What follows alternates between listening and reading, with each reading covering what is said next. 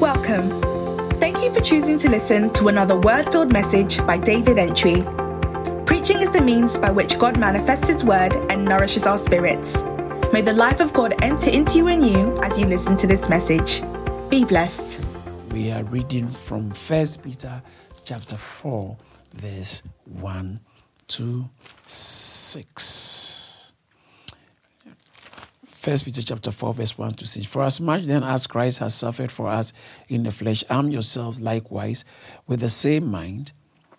For he that has suffered in the flesh has ceased from sin, that he no longer should live the rest of his time in the flesh to the lust of men, but to the will of God.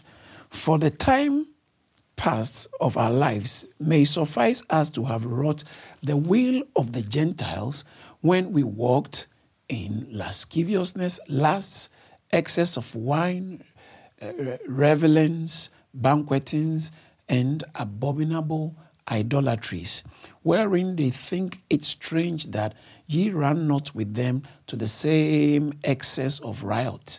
Speaking evil of you, who shall give account to him that is ready to judge the quick and the dead. For this cause was the gospel preached also to them that are dead, that they might be judged according to men in the flesh, but live according to God in the Spirit. Here ends the reading of His holy word. Please let's pray. Father, we thank you for giving us the opportunity to come to you. It's our prayer that as we hear your word, it's our prayer that as we get into your word, it's our prayer that as the word is taught, we will hear from you, we will see you, we will experience you, we will encounter you in an unusual way. Let the heavens be open upon this teaching and take us into chambers of yourself and in your word, and chambers in enlightenment in you, understanding in you, insight into you, and revelation in you, which no human being can take us, but only you, Magister Veritatis, Spirit of God. Teach us God's word, show us God's word, reveal Christ to us, and input yourself into us. In Jesus' mighty name, amen. Hallelujah. Praise God. We thank God so much. And in our previous session, I spoke about how the verse 3 talks about how we should no longer live our lives. We've had enough, so we should move on. And it makes a statement very important that it says for verse 3. Let me read from the New King James Version. It says that, for we have spent enough of our past time in doing the will of the Gentiles. This is very important. The word translated will can also be rendered the desires of the Gentiles. Now, before then, I explained that the Gentiles here means those who are not in God, the ungodly. All right, the ungodly, or some translations might even use the heathen, a group of people who do their own thing in spite of God. Some may even call it the pagans, but here it actually means those who are not on the side of Christ. Very important. So he said, once upon a time, we were all not on the side of Christ in our living, in our commitment. So let me put it another way. Once upon a time, Christ was not our Lord. He wasn't our Lord. He wasn't the Lord over our lives. So he says that now we have spent enough of our past time doing the will. In other words, the desires. The will there can also mean the inclination, the desires, the choice, or the pleasure, what they like, the intentions. This is how we want to live our life. This is how we do our things. This is how we prefer doing our things. And this is what actually we desire to do it. And in the time past, we live our life based on how ordinary people desire to live their lives, to do it. But now we are in Christ. That means it's no more business as usual. Now, I haven't mentioned the Gentiles. Look at Ephesians chapter 4. The lifestyle of the Gentile. Verse 18 says that, this I say therefore, and testify in the Lord, that ye henceforth walk no longer as other Gentiles too. Now, here, other Gentiles, he was writing to the Gentile church, in other words, the known Jews. And he was saying that there is a way that non-Jews live. And you are non-Jew, but you are in Christ. And so don't live like the way other non-Jews live. The Jews lived, and they were strictly supposed to live by the teachings of Moses, the prophets, and the writings. Also, the Old Testament, as we may say it, or they were supposed to live by the law of God. So you can't be a Jew and live anyhow. That is why, like when someone goes to engage in sexual activities and not married, there are severe punishment. It was a national way of life. There are things that bring certain punishment, and it's their law. But when the Gentiles didn't live their lives by this law, in other words, the law of God. So now you have become born again, and you have your way of living. You are not used to living the law of God. And now he's saying that the law of God is valid. The way we should live, there are certain ways we should live our lives. So he says that, let me go back to it. It says that, I said to you and testify that ye henceforth walk not as other Gentiles walk, in the vanity of their mind, vain way of thinking. Think about, watch this. Remember in 1 Peter chapter 4, it says that have this mindset. Your walk with God, your mind plays a very important role in your walk with God. So that's why it talks about be renewed in the spirit of your mind. We'll go to that. But it says that they walk in the vanity of their vain thinking, having their understanding darkened, being alienated from the life of God through how? They are aliens when it comes to the life of God. People who are not in Christ, they don't understand the life of God. This is an alien way we live. Okay, we live in like, that's why First Peter said we are sojourners, we are aliens, we are foreigners.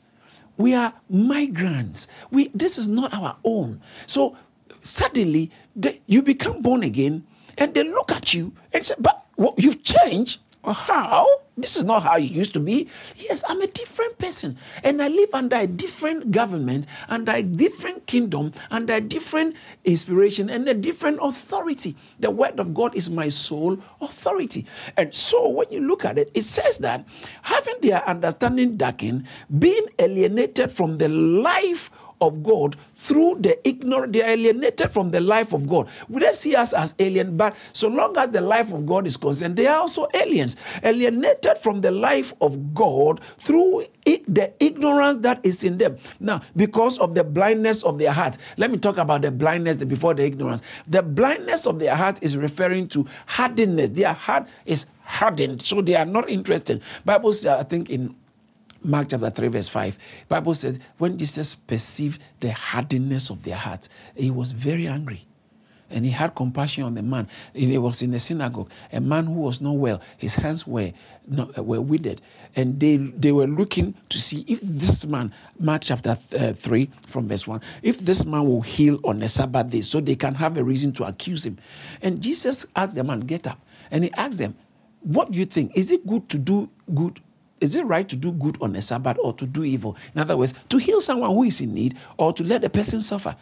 And they all were not answering, looking at him. And when he saw the hardness of their heart, their duplicity and hypocrisy, he was very indignant with them. He was angry with them. He wasn't impressed by their attitude. And he said to the man, stretch forth your hands. And they were very angry, and they went and plotted with the Herodians how they would kill him. But the word says that when he saw he perceived and noticed the hardness of their heart. People harden their heart and not interested in what God has got to say. Not interested in whatever you want to represent. They said, get out. We are not interested. So unbelievers or the Gentiles, it's normal for a Gentile to say, oh, this church is not for me.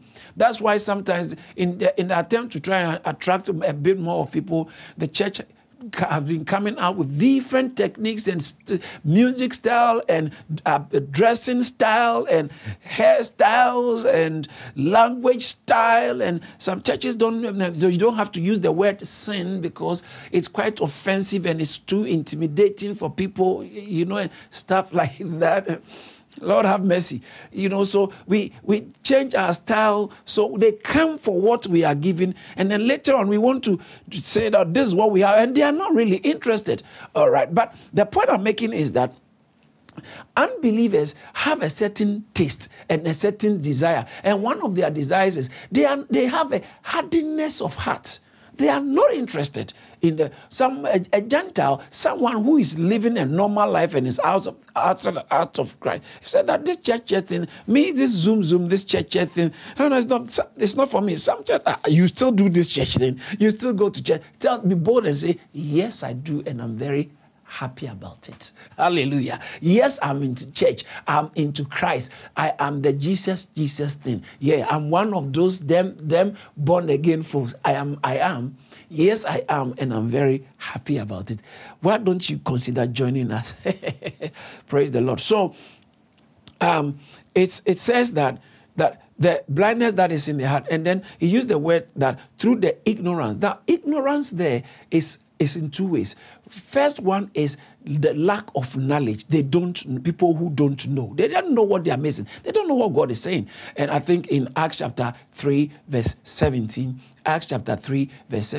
he spoke about you killed him because you are ignorant. You didn't know him. You didn't know him, and you didn't know the plan of God. So that's why you killed Jesus. So in the days of ignorance, God will let go. You did some things in your ignorance. In Acts chapter 17, verse 30. In Acts chapter 17, verse 30, the Bible says, in the days of ignorance, God winked. It's like God turned a blind eye because people did things out of ignorance. That's why Jesus said, Lord, forgive them, for they know not. There is an ignorance, lack of knowledge. But the other meaning of the ignorance here, so it has two ways. There are things people don't know when they are Gentiles, and then watch this, and the willful choice not to know, disinterest. They are disinterested. They are disinterested or uninterested in the things of God. They have strong disinterest in the things of God, and so they don't want to know. So when we say ignorance here, it also means the unwillingness to know. Because of the unwillingness to know on their part and the hardness of their hearts. So that's how unbelievers are. Unwillingness to know. Romans chapter 1, verse 28. It says that, and even as they did not like to retain God in their knowledge. That's it better. They did not like to retain God in their knowledge. They are uninterested. They are not interested at all. So here it says that we shouldn't live our lives like the Gentiles do, having their understanding darkened, being alienated from the life of God. How? Through the ignorance. Here you understand their unwillingness to know, and not knowing, and their unwillingness to know that is in them because of the hardness of their heart, who being past feelings, they've gone beyond an issue of feelings and true convictions, have given themselves over to, see this word has appeared to here again, lewdness, lasciviousness, dissipation, lewdness, obscenity, licentiousness, or similar words. They've given themselves to lewdness. That's loose living, given to unrestrained pleasure. Okay, so it says that who being past feeling have given themselves to lasciviousness, to work all uncleanness with greediness. They just want more of that. More, I don't care. That's my life and I'm going to enjoy. You have to make sure everything's I put, it's my life. It's my life. And that's, you can't tell me I can't live like this. You can't tell me, why are you so judgmental? Why are you so judgmental? You people are bigots. No, it's not that. You are so hateful. Oh, please don't use those words because it doesn't mean squat. We are not hateful. We actually it's very loving to tell you that the lifestyle you are living is bringing you into on a collision course with the judgment of God. You are heading towards serious, severe judgment, So it's loving to say it. The Bible says that knowing the terror of God, we persuade men. 2 Corinthians chapter 5 verse 11. Knowing the terror of God, we persuade men. We persuade them. We try and convince them. We won't be quiet about it. In fact, there's a place it talks about some you have to warn and snatch us from fire in the book of Jude, verse 23. Jude, verse 23. So it says that watch this. It said, who being past feeling has given themselves, they are giving themselves over to lasciviousness, to work all uncleanness with greediness, but you have not so learned Christ. If so be that ye have heard him and have been taught by him, as the truth is in Jesus. See, you can, as a believer, you can't say it doesn't matter how I behave. I can continue in lustful living. You can't. You haven't so learned Christ. If there's no conviction and you are free, that means that you're actually potentially not born again. The seed of God is not in you. Watch this. He said, but ye have not so learned Christ, if so be that you have heard him and have been taught by him, as the truth is in Jesus. Verse 22, that ye put off concerning former conversation. You know conversation already. Way of life, former conduct. There must be a former conduct. Okay, there must be a former way of life. When you come to Christ, you must have a former way of life. You put off concerning your former conversation, the old man, which is corrupt according to the deceitful lust. You see that? So lust actually corrupts your nature. It's corrupted by lust. And he said, put it aside. When you come into Christ, you can't retain the lifestyle of Gentiles or the lifestyle of the godless, the lifestyle of the ungodly. You cannot retain that lifestyle because you are a new man, and you have to put off the old man and put on the new man from your inner man. And watch this. It says that, and be renewed in the spirit. See, it started by talking about the minds are blinded of the vanity in their mind. Talking about vanity in their minds. Verse 17, as the Gentiles walk in the vanity of their minds. Now their minds are vain, but when you are in Christ, said, be renewed in the spirit of your mind. Your mind plays a central and a major role in your walk with God. The way your mind is set. That is why it is necessary who is teaching you, because it's necessary who teaches you the ways of God. Because someone can teach you the ways of God in a perverted fashion. In a distorted fashion, and by the time you realize things that are hurtful lust are being comfortably accommodated and embraced by your life, and you compromise on your spiritual health and safety. Here we can tell the unbelievers have a way of life which we don't condemn them, but we can approve that, or we can be partakers of such living. That's the real teaching here. That believers cannot be partakers of lustful living that unbelievers don't have problems living. A believer cannot do that. A believer cannot do that. So there's a massive difference between a believer's behavior and an unbeliever's behavior. In 1 Thessalonians chapter 4, let me show you something. I saw something very helpful. In 1 Thessalonians chapter 4, the Bible continues to encourage us. It talks about how I see the will of God here again. For this is the will of God.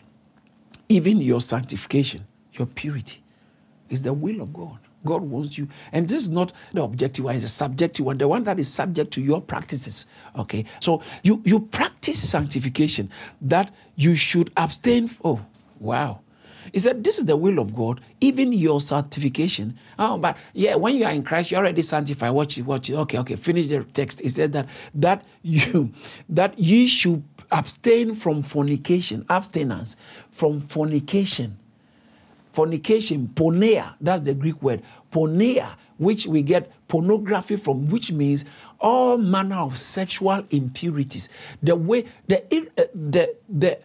Every sexual activity that is not in line with God's prescribed way, that is between a husband and a wife, it is sexual immorality. If it's not between a husband and a wife, it comes under sexual immorality. Can I repeat it? If any sexual engagement, which is not between husband and a wife, comes under sexual immorality, and a believer, a true Christian, a proper Christian, a genuine Christian who has been sanctified, who has been justified and touched by the Spirit of God, saved by God, and has the seed of God in him, he says that stay away from it. Does that mean every believer does that? If you fall into it, just wake up, repent, and move away. But don't stay in it and say, it doesn't matter. Me too, this is how I am. This is what I want to do. I actually enjoy doing it. Why are you trying to harass my life? Because you don't have the seed of God. But this message is for those with the seed of God. Don't let the devil make you compromise on your stance in Christ. Just in case you are listening to me and you are not born again, I'm not at you. I'm not coming after you. I'm just teaching the word of God to those who have the word, who have accepted the lordship of Christ Jesus, to be able to say, for you haven't this way learned Christ. This is not how you have learned Christ. So I'm helping someone and all of us to learn Christ the godly way, to learn Christ his way, so that we can live to his glory, because there is already grace and power of the Holy Spirit that has been supplied amply or sufficiently for us to live like that. And yes, you can. Brother, yes, you can. You have what it takes. Sister, yes, you can.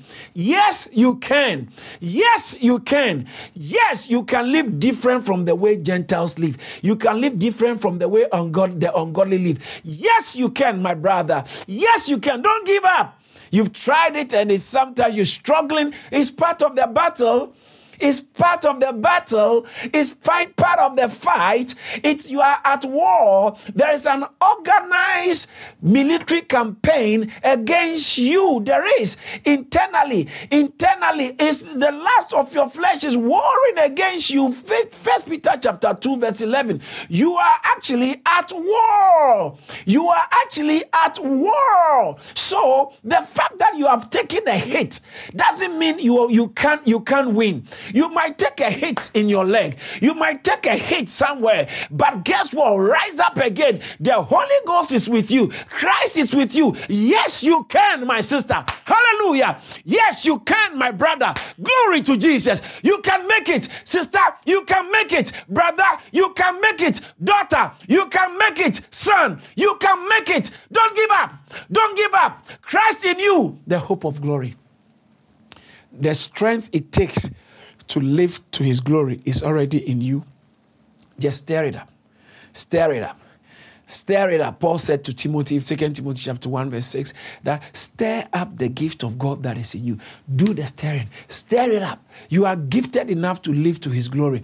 And anytime you see failure, anytime you stumble, just rise up and keep going. It's human beings that stumble.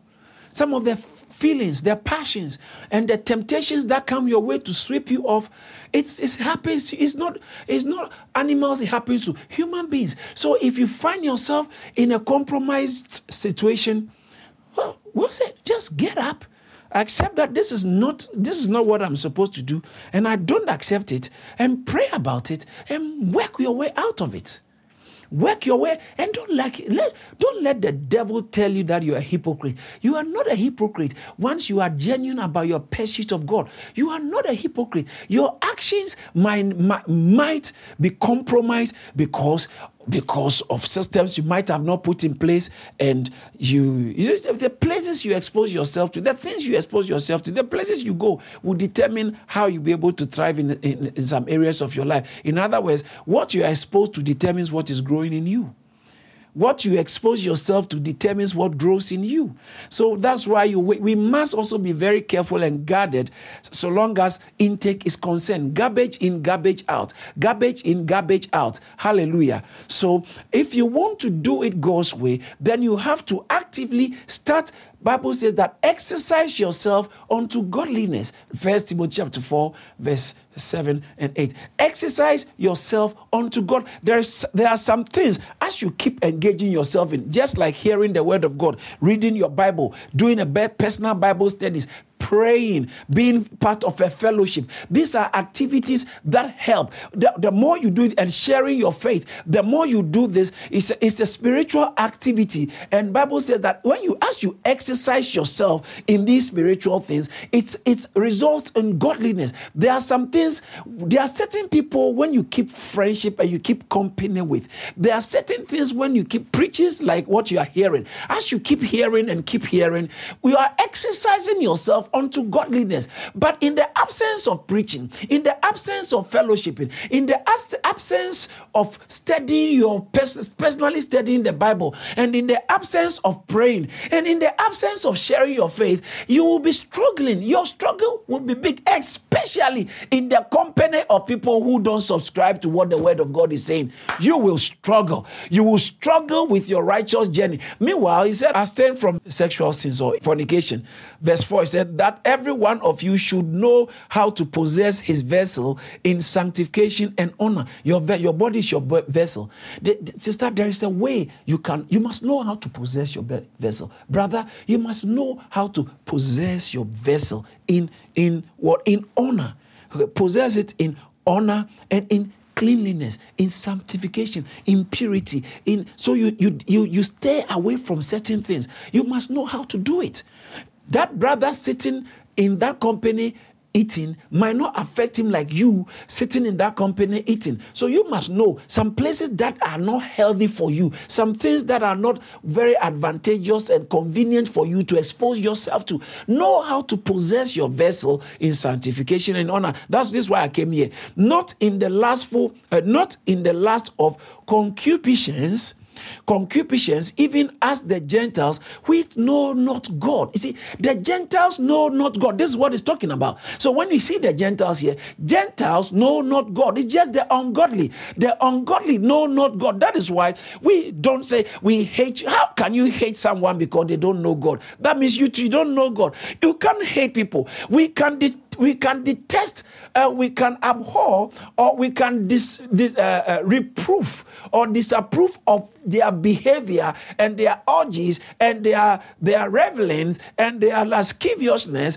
and their lustful intents and lustful inclines. We can abhor, or we can abstain from it. We can shun it. But guess what? It doesn't mean we hate the people. We can't hate people. No, it's not part of our redemptive constitution. It's not part of the constitution we have received by the Spirit to hate. We can hate the works of the devil. We can hate immoral activities, but we don't hate people. So now it says that the Gentiles who don't know God, they behave in a certain way because they don't know God. That stands to imply you do know God, and if you know God, you cannot. It says verse 5 again. It says not in the lust of concupiscence. Pastor, what is concupiscence?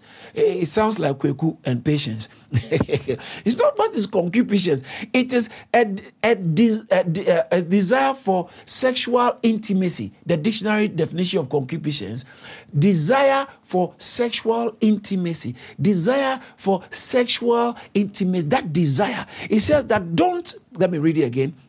Don't carry yourself in the lust of concupiscence. Don't carry yourself in all kinds of libidinal activities and circumstances that just hit up these things. Don't. You have to be careful. That's why pornography is very worrying. You know what I'm talking about. That's why exposing yourself to a certain type of people, the way they present themselves. It says that there's a way that unbelievers live, and Gentiles, that's unbelievers, we shouldn't live our lives in that manner. Going back to 1 Peter again. So not the will of the Gentiles when they walk in lasciviousness, lust, excess of wine, revelings, banqueting, and abominable idolatries. Now, these are things that people do, and that's why I took my time to try and explain what each means, so that you will know it and say, no, a Christian, I can't be doing that.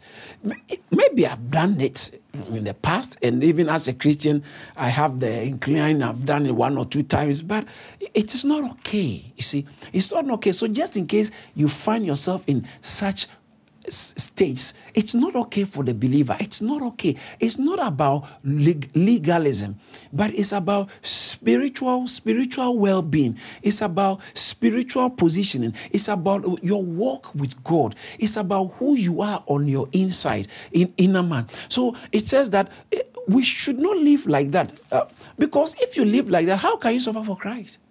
You can't go any further, because your mind is moved away from the state of mind that helps you to pay the price to suffer for Christ. Now it says that wherein they think it strange that ye run not with them, you are not joining them. It's like a whole group of people running in a certain direction. Why? We are all going this direction. Why are you not running with us? We are in the haste to sin. You're in a haste to do it our own way. Why are you not running with us? That you run not with them to the same excess of riot. Okay. Now that riot, let me read from a different translation. Let me read from the Amplified. They are astonished and think it very queer that you do not now run hand in hand with them in the same excess of dissipation. Here, King James says riot, and then the Amplified said dissipation, and they abuse you. New King James says that in regards to this, they think it's strange that you do not run with them in the same flood of dissipation. Flood is like barrage. It's like uncontrolled flow of dissipation. Dissipation, as I said previously, is the living in an unrestrained, or is to use, to consume, to expend in an unrestrained, uncontrolled, careless manner. So I'm doing it in a careless way. I can't be bothered. I'm doing it. I'm blowing it. I can't. And we don't doing evil without thinking about any other thing. I'll just do it. I'll just do it. I think I wrote some down. I wrote it down here. Yeah.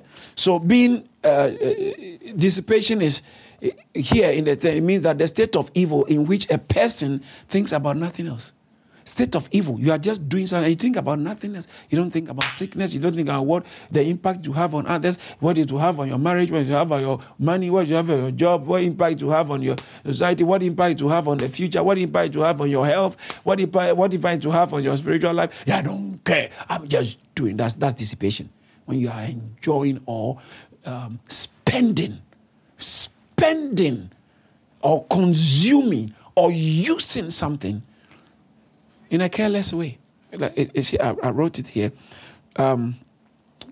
Is the use or using and expending and consuming thoughtlessly. I don't want to think about it. Just go, just flow, or carelessly. Is or useless or unprofitable activity. This looks good, but what are you gaining from such an activity? What is it apart from momentary fix? Ooh, after that, your life is full, ends up being empty. Look, some of us have got so many wasted moments in our lives. You look back, a lot of things you did were just useless, empty and wasteful. And some have even left all kinds of residue of health challenges, mental issues, emotional baggages, and regrets, and all kinds of bitterness and anger and drama. It has left so much drama in your life. When you look back, how could I have done that? And now you're born again. Thank God. Thanks be to God. We all used to be in a way. But thank God we have all come and we are one in Christ. But it says that is the lifestyle of the ungodly. They have the propensity without any mitigation or any restraint. All right. So it's just like a bout. A bout is the Bible uses the word, I think 1 Peter chapter 4, it says that it's an excess of wine. That's exactly bout. Bout is a period of just spending the time in drinking and eating. So maybe a whole day you've gone somewhere, partyful environment and reveling environment, and just let down your guard in a loose fashion. You are loose and just doing it, drinking and eating and drinking and eating. That is what we call rioting. riotous. You know, the prodigal son in Luke chapter 15, verse 13, Bible says he took what his father gave him and he went and spent it on, King James says, riotous living, riotous, riot. So riot is not just when they are damaging things in town, people. Riot is an extreme way of living without restraints, just blowing time, wasting life. That's dissipation. Riotous. Dissipation is riotous reveling. Reveling is partying, celebration, partying. So a riotous one. Riot is no restriction, just flow, and dissipation just wastes time away.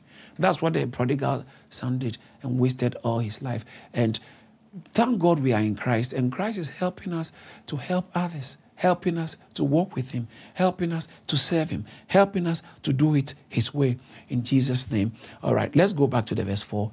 Wherein they think it's strange. They actually speak against you. Bible says that they speak evil of you. Remember in chapter 2, verse 12, it talks about whilst they speak evil of you. Chapter 3, verse 16, they slander you, they castigate you, they speak evil of you. Not because you've done anything wrong, but they are just, who do you think you are? You think you are better than us. You think you are better. You can't even come for the party. It's your own cousin's party. You don't want to come. But you know what those parties entail. And they are very upset with you. And you receive calls from all over. Why are you so antisocial? These people you have been following, these church people have been warning you. You see, you are becoming very antisocial. You are becoming countercultural. The society feels that that's how they used to treat them. So I think there's something Caesarianos, people who say Caesar is Lord, and then they had this Christorianos who say, as for we don't say Caesar is Lord. See, it's like, it's not that they are breaking laws, but their commitment to this Jesus thing, it sometimes makes them antisocial. It makes them, they don't fit in. And so they become the odd ones in society. And it's always been like that for Christians. It's always been like for genuine Christians in families, in companies, sometimes in churches. Sometimes in some churches, you find out that you are the only one really subscribing to genuine biblical standards. And you find it's like you are a square peg in a round hole. Where you are, you don't even, you've just been a Christian, and every time you are being blasted and lambasted and castigated and defamed and slanderous things against you, saying all kinds of evil against you. Just because you said you can't go down that, you can't go down that route. They marginalize you, and really now when there's promotion, they no, don't give it to her. They gang up against you. That's the Christian life. But you should expect that. You should expect that your friends, your family, you came in and everybody's face is straight. Here comes the girl. Here comes the Pope. Here comes the bishop. They call you names, but that's okay. Mary Magdalene, they will call you prophet. They will call you bishop. They will call you, hey, pastor. Hey, pastor. Hey, the savior of the world is here. Hey, Apostle Paul. That's okay. That's okay. Don't let that get at you. Don't let it get to you. Okay. They don't know what they do. They know not what they do. But you have to still continue being faithful to the Lord, because it's not only you, it happens. They call you names. I want to finish it up in verse 5. Verse 5 says that, talking about these people, the unbeliever. That's very interesting. Okay, let me read from verse 4 into verse 5. Let me read from the New King James. In regards to these, they think it's strange that you do not run with them in the same flood of dissipation, speaking evil of you. They will give account to him who is ready to judge the living and the dead. This is who? God, Jesus Christ. Yeah, they will give account. There is a day coming. There is a day coming. I'm telling you, in the book of Psalm 9, verse 8, Bible talks about how God is going to judge. God, Jehovah God, he will judge. He is coming with judgment. In Psalm 98, verse 9, same thing. Jehovah is coming with judgment. In Psalm 96, verse 13, same thing. Jehovah God, the Lord God, is coming with judgment. there is judgment ahead. And when you study the scripture very carefully, it says that he is going to come and judge. There are going to be, actually, when you look, it looks like when you study the scriptures, the New Testament, there are two sets of judgment. There's going to be the first one. In fact, when you read 2 Timothy chapter 4, verse 1, it says that I charge you before God and Christ, who will judge the living and the dead at his appearing. So when he appears, the second coming, he's come to judge the living and the dead. But so there are people who will be alive, who will be called one after the other, come and give accounts. Yes. Giving account is a normal part of humanity. A time is coming when every one of us will give an account. And then even if you are dead, there is a time where the dead will stand before the great white throne. He says that in Revelation chapter 20, verse 11, all the way down to verse 15. He says, I think I should read it. That's a nice one to read. Revelation chapter 20 from verse 11 all the way down to 15. He said, and I saw a great white throne, him that sat on it, from whose face the earth and the heavens fled away, and there was found no place for them. And I saw the dead, small and great, stand before God, and the books were open. Not one book, books. Books were opened, and another book was opened, which was the book of life. And the dead were judged out of those things which were written in the books. Everything you are doing, everything we are doing is going on record. Everything is going on record and in a book, and the dead will be judged from the book. Things that are written in the book, which are written in the book according to their works. Verse 13, and the sea gave up the dead that was, those who were drowned, they won't go scot-free. It will come out. The sea gave up the dead that was in it. Death and hell. Hell is Hades in the Greek, where the people who have died ahead, they will be kept there in some torment, like the Lazarus and the rich man, Luke chapter 16. Lazarus was carried to Abraham's bosom, and then the rich man was carried to hell, or was carried into a place of torment. But the whole place, both Abraham's bosom and the place of torment, is called Hades. And so Hades is the place for the departed, or for the dead. So they are there right now. They are aware, they can see, but they don't have their physical bodies. They are dead. It's their spirits and their souls that are there. That is why Jesus told the thief on the cross in Luke chapter 23, verse 43, today you shall be with me in paradise. As soon as he died, there was a place waiting for him. The same thing, Luke chapter 16, Lazarus, when he died, he was carried to a place called the Abraham's bosom, which is the same as the paradise. It's a place of bliss. It's a place of rest. It's a place of peace. It's a place of sweetness for those who die in the Lord. Revelation chapter 14, verse 13, blessed are they who die in the Lord, for their works follow them. If you die in the Lord, as soon as you die, the angels of God will carry you into Abraham's bosom. If you don't die in the Lord, as soon as you die, you are going to the place of torment, not permanently, for a time, until the time of the great white, the judgment before the great white throne. And so it says that Hades, that's Hades, where the people are kept, gave up the dead that was in them. The sea gave up the dead that was in them. This is interesting, isn't it? The dead that were in them. Verse 13. And they were judged, every man according to their works. What you do matters, bro. And the dead and death and hell were cast into the lake of fire. This is the second death. If you don't get second birth, you will suffer second death.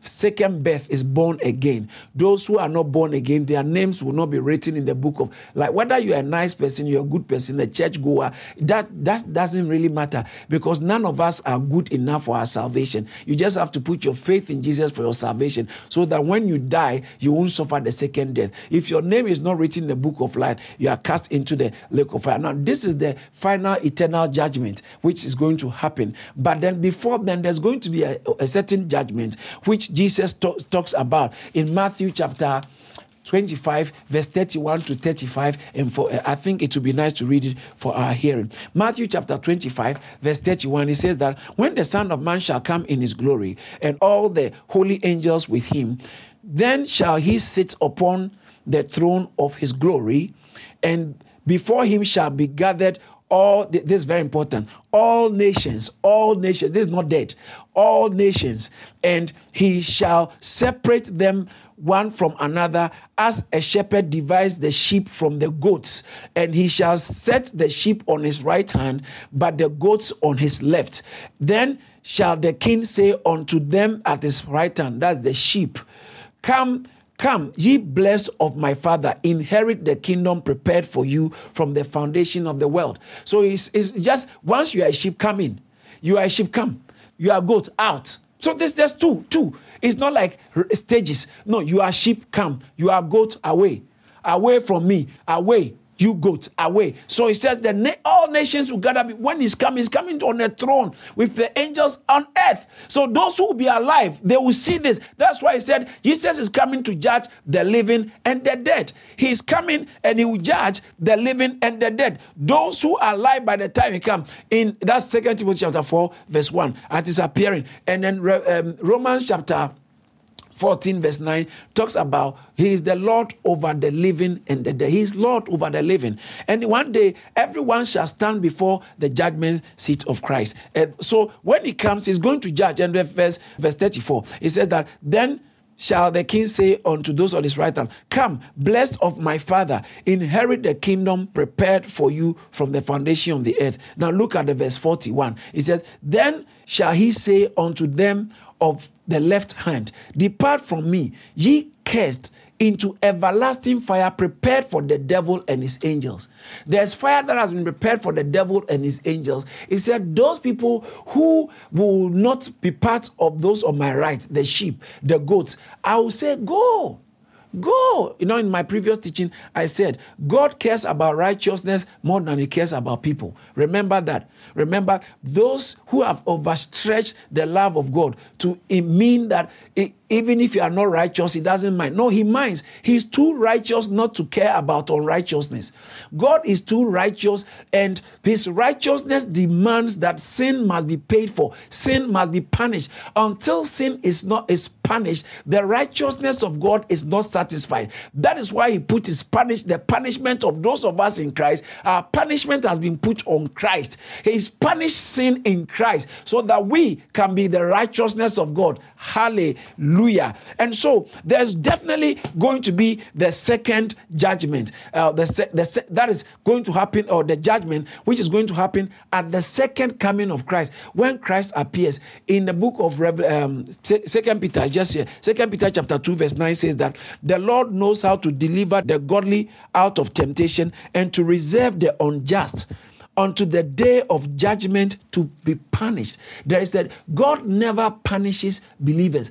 In the subsequent teachings, I'll explain it. God never punishes believers, but unbelievers, the Bible says he has reserved them for punishment for a day in a day coming. In Acts chapter 10, verse 42, when they preached the gospel, they told them that he said we should preach and let people know there's a day that has been set where God will judge everybody. In Acts chapter 17, the Bible says that God commands all men to repent, for he has set a day where he will judge all the living by the man Jesus, and he has given proof of this by raising him from the dead. By the resurrection is a proof that God is going to judge. God is a judge. Now, coming back to 1 Peter, as we read, it says that who will give account? They will give account to him who is ready to judge the quick and the dead.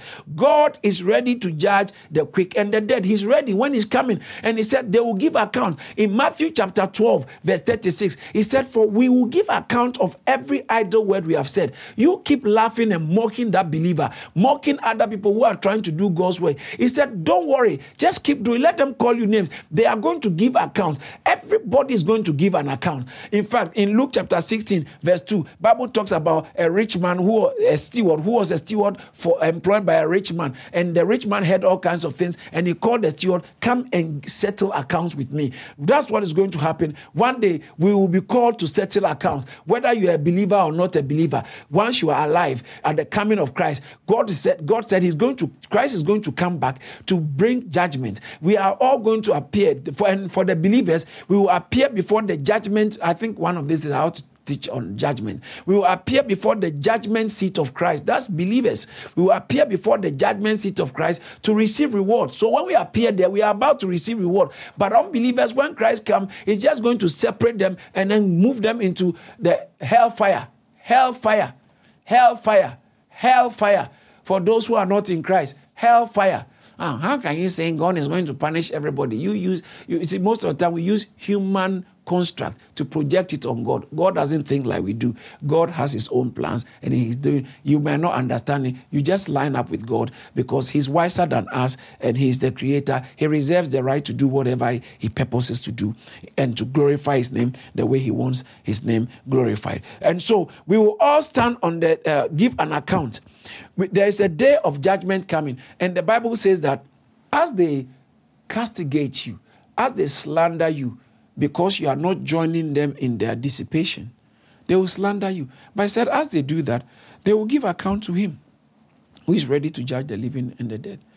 And the verse 6 says that for this cause was the gospel preached also to them that are dead, that they might be judged according to men in the flesh, but live according to God in the spirit. What does that mean? Now, those who are dead, for God to give them vindication, as this is talking about believers who are dead. The believers who are dead got the chance to hear the gospel and believe, and some of them have been killed. Some of them have lost their life because of that. They will be judged. Watch this. They will be judged. The Bible says that for this reason, the gospel was also preached to those who are dead. They heard the gospel before they died, that they might be judged according to men in the flesh. So long as their human activities are concerned, they will be judged because they heard the gospel before they died. All right. But live according to God in the spirit. Let me read from the Amplified. It said, For this is why the good news, the gospel, was preached in their lifetime, even to the dead. So it wasn't like people die and afterwards they are preaching to them in the dead. Please. Bible says appointed unto man once to die and after death, judgment. Everyone has got an appointment for judgment. Judgment is an appointment. It is coming. It says, so you let them mock you. They have an appointment with God and that day is coming. But here it says that for this is why the good news, the gospel, was preached in their lifetime, even to the dead, that though judged in the fleshly bodies as men are, they might live in the spirit as God does. So you are dead in the body, your spirit is enjoying, but yet your body, you will be judged according to human standard, what you did in the body. This matches with 2 Corinthians chapter 5 verse 10, where it says that for we must all appear before the judgment seat of Christ. We will appear and he will judge us. You will have to. You will be there. You will be judged. He will question you. You will be there. We will give account to how we have lived our lives. We will give account to how we have lived, especially believers as well. We will give account to Christ.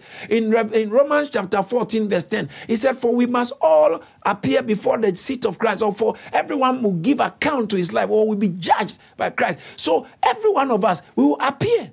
We shall appear. The pastor who is doing his work that way, he will appear. The church member who is doing his work that way, who is doing his work that way, he will appear. We all believers, none of us will escape. We will appear, and our appearing before Christ will be time of rewards, time of awards and rewards, and time of punishment. Said, you unfaithful servant, be cast into outer darkness. It's different from everlasting darkness, everlasting fire. Probably one day I'll teach on that. But for your information, it says that, so we will be judged according to human standard. That's why the gospel was preached to the believers already. So even though they are alive, they are dead, they live according to God in their death. But in judgment, it will be according to human standard. Hallelujah. In Jesus' name, I pray you will receive something. Thank you for listening to this message by David Entry. To hear more from David Entry, follow him on Facebook, Instagram, Twitter, and LinkedIn. You can also subscribe to Charis Church on YouTube. Don't forget to share and subscribe to our podcast so you're always up to date. Be blessed.